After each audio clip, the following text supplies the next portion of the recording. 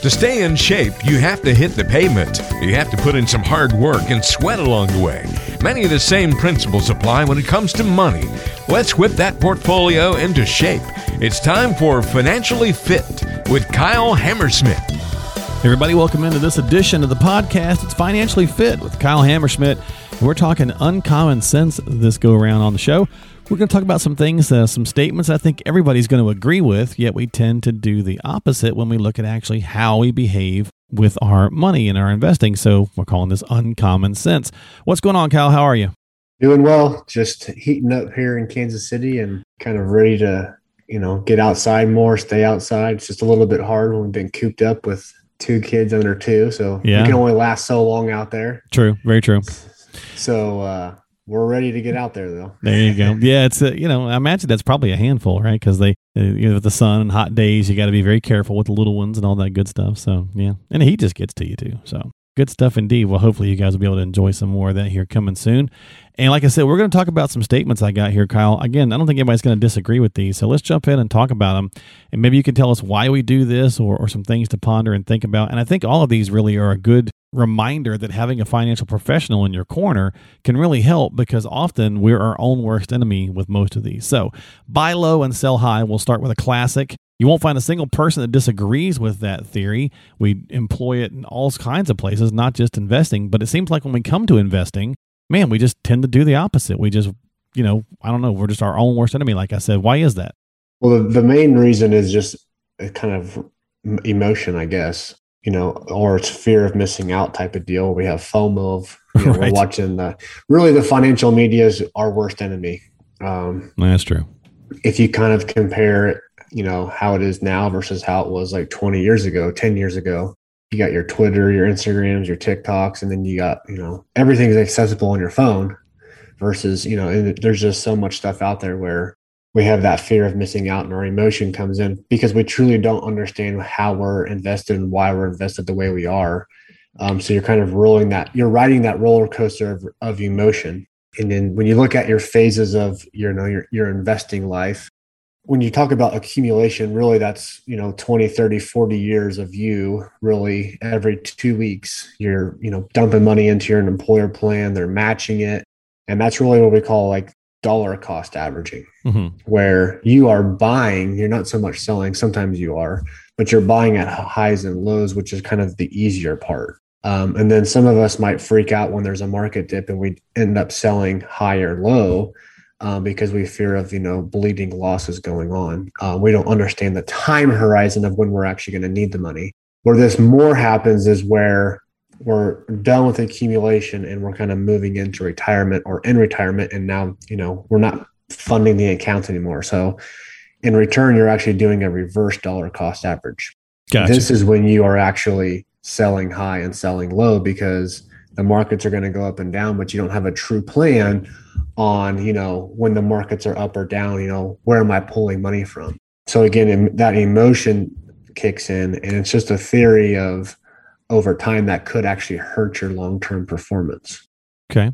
Yeah. And I think that's, again, that's why we're kind of our own worst enemy, right? So having somebody when you come in and say, hey, it's really falling, I want to get out, get me out of this now. You can say, well, hold on, pump the brakes. That's what an advisor can do. Let's talk through it. Let's see if that's the right move before we just jump off the cliff here, and vice versa when trying to say, oh, I got to get in on crypto because Elon said this or whatever, right? And then depending on what week you got into it on, you may have lost your shirt or you may have gained a ton. But so again, I had a conversation with someone recently that wasn't really a client yet, but was in the process.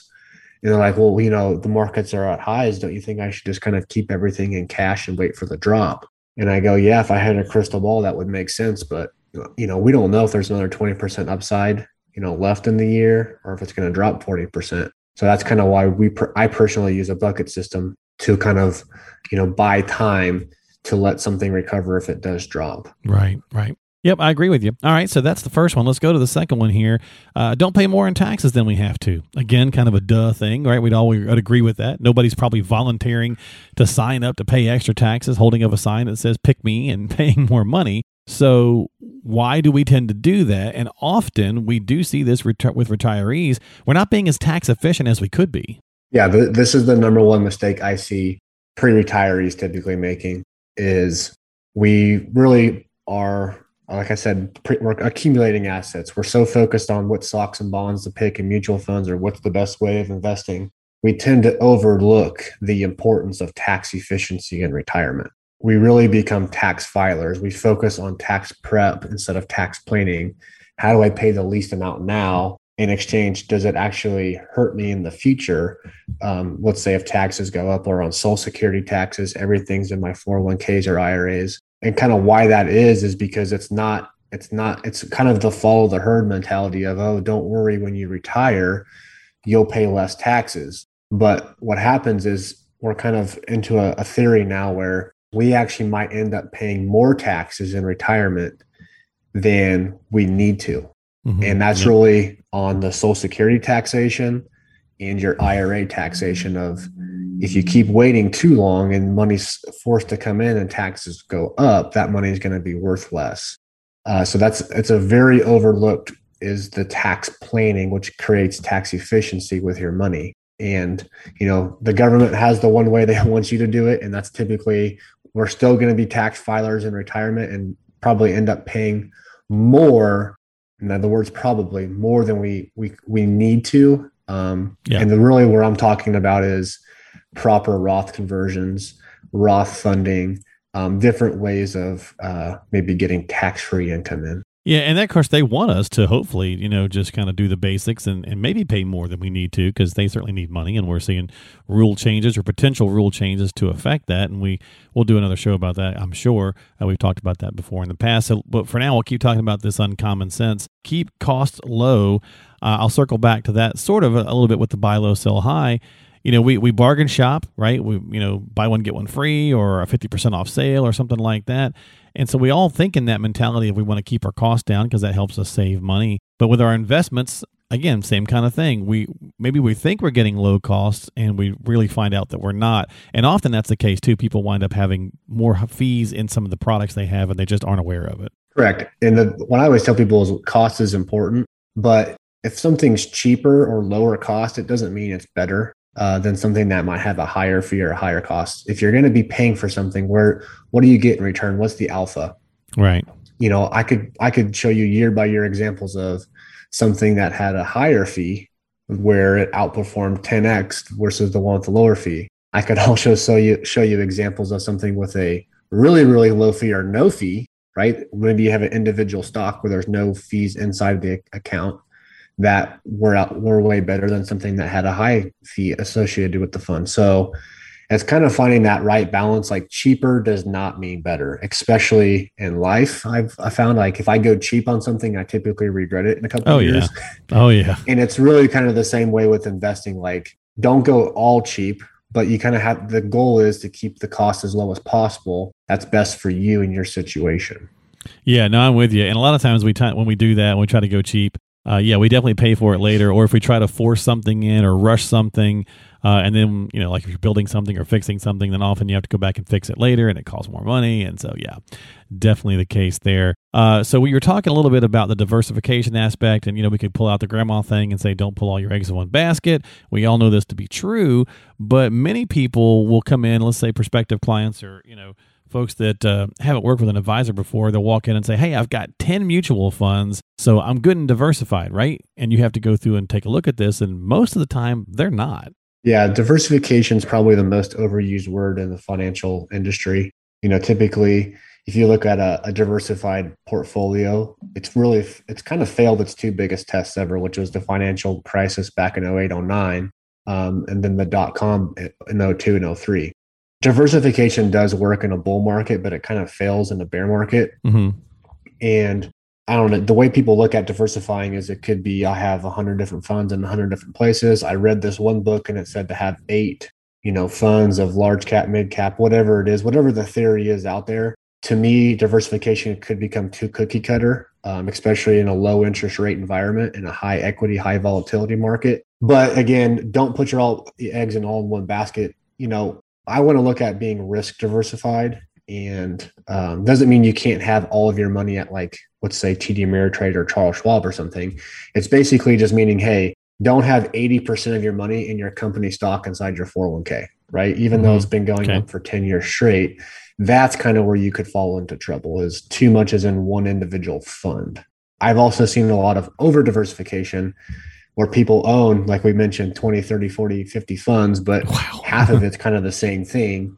And it's kind of slowing them down. Yeah. And especially in that situation, a lot of times you see that overlap where you've got, someone's got basically 10 or 20 versions of the same exact stock. And, if they're all doing great, if that stock's up, well, then sure, that might seem fine. But when they also fall, they all fall together. So you're not really you need to have different monies that are, when some things are up, some things are down, and vice versa. And that way you're kind of trying to achieve that long-term goal as well. And that really just kind of brings us back around to the final piece. And that's just the overall market timing conversation option of it. I kind of joked about the Bitcoin thing. People are like, or crypto. We'll just call it crypto in general, because it's like, I want to jump in on some of this, and then something gets tweeted and it skyrockets, and then 2 days later something gets tweeted and it falls through the floor.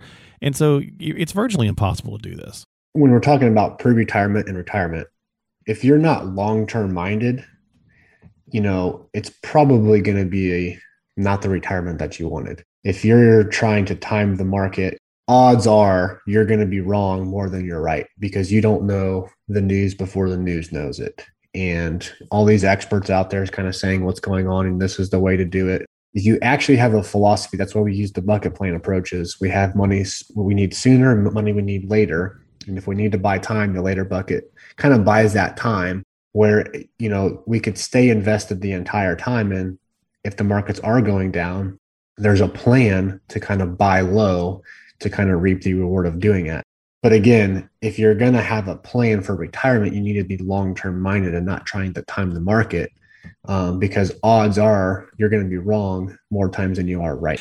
Sometimes I'll talk about the fact that, if you're playing golf, if you like to play golf and you hit that par 3 and you actually get like maybe the best shot ever of your life, you get it right up to the cup, or maybe you even get lucky and get a hole in one, you kind of get this false sense of, I got this figured out. And you start kind of riding this high. Same kind of thing, I think, with investing. If you get one and you knock it out of the park, you wind up kind of getting this feeling like maybe you can do more of that. And if you're a retiree or a pre-retiree, that's okay, I guess, if it's speculative money, but you just can't go risking the whole thing on that.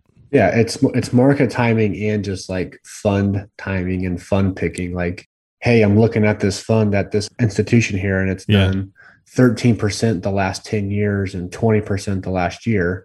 That fund could be, a lot of bond holdings. And if you look at the 10-year past, it's going to be misleading to future results. Yeah, fun funds. So there's a lot of stuff that you have to kind of think about before if you're going to do market timing and stock timing and picking funds like that. Yeah, absolutely. All right, folks. Well, there you go. So that's going to be our podcast this week. Uncommon Sense. Again, we all agree with these statements. We all know we should buy low and sell high. We all know that we should be, better diversified or not try to market time, but yet we tend to try to do these things or don't understand them. So make sure you're talking with a financial professional. Get some help with your situation. You can always reach out to Kyle. He's an investment advisor rep and the president at Mocan Wealth Management. And you can check him out online at mocanwealth.com, MOKAN wealth.com, or just call him at 913-257-3991. Don't forget to subscribe to the podcast on Apple, Google, Spotify, iHeart, whatever platforms you like to use. You can find that typically on your phones already. If you've got an Apple user, for example, you got Apple Podcasts on your phone. Just type Financially Fit into the search box of that app, and you should see us pop right up there. You can subscribe that way as well. We're going to let you go this week. Thanks for your time, Kyle. Thanks so much for hanging out with me. I appreciate it. Have a great week. I'll talk to you soon. Yep, take care. We'll see you next time here on Financially Fit with Kyle Hammerschmidt.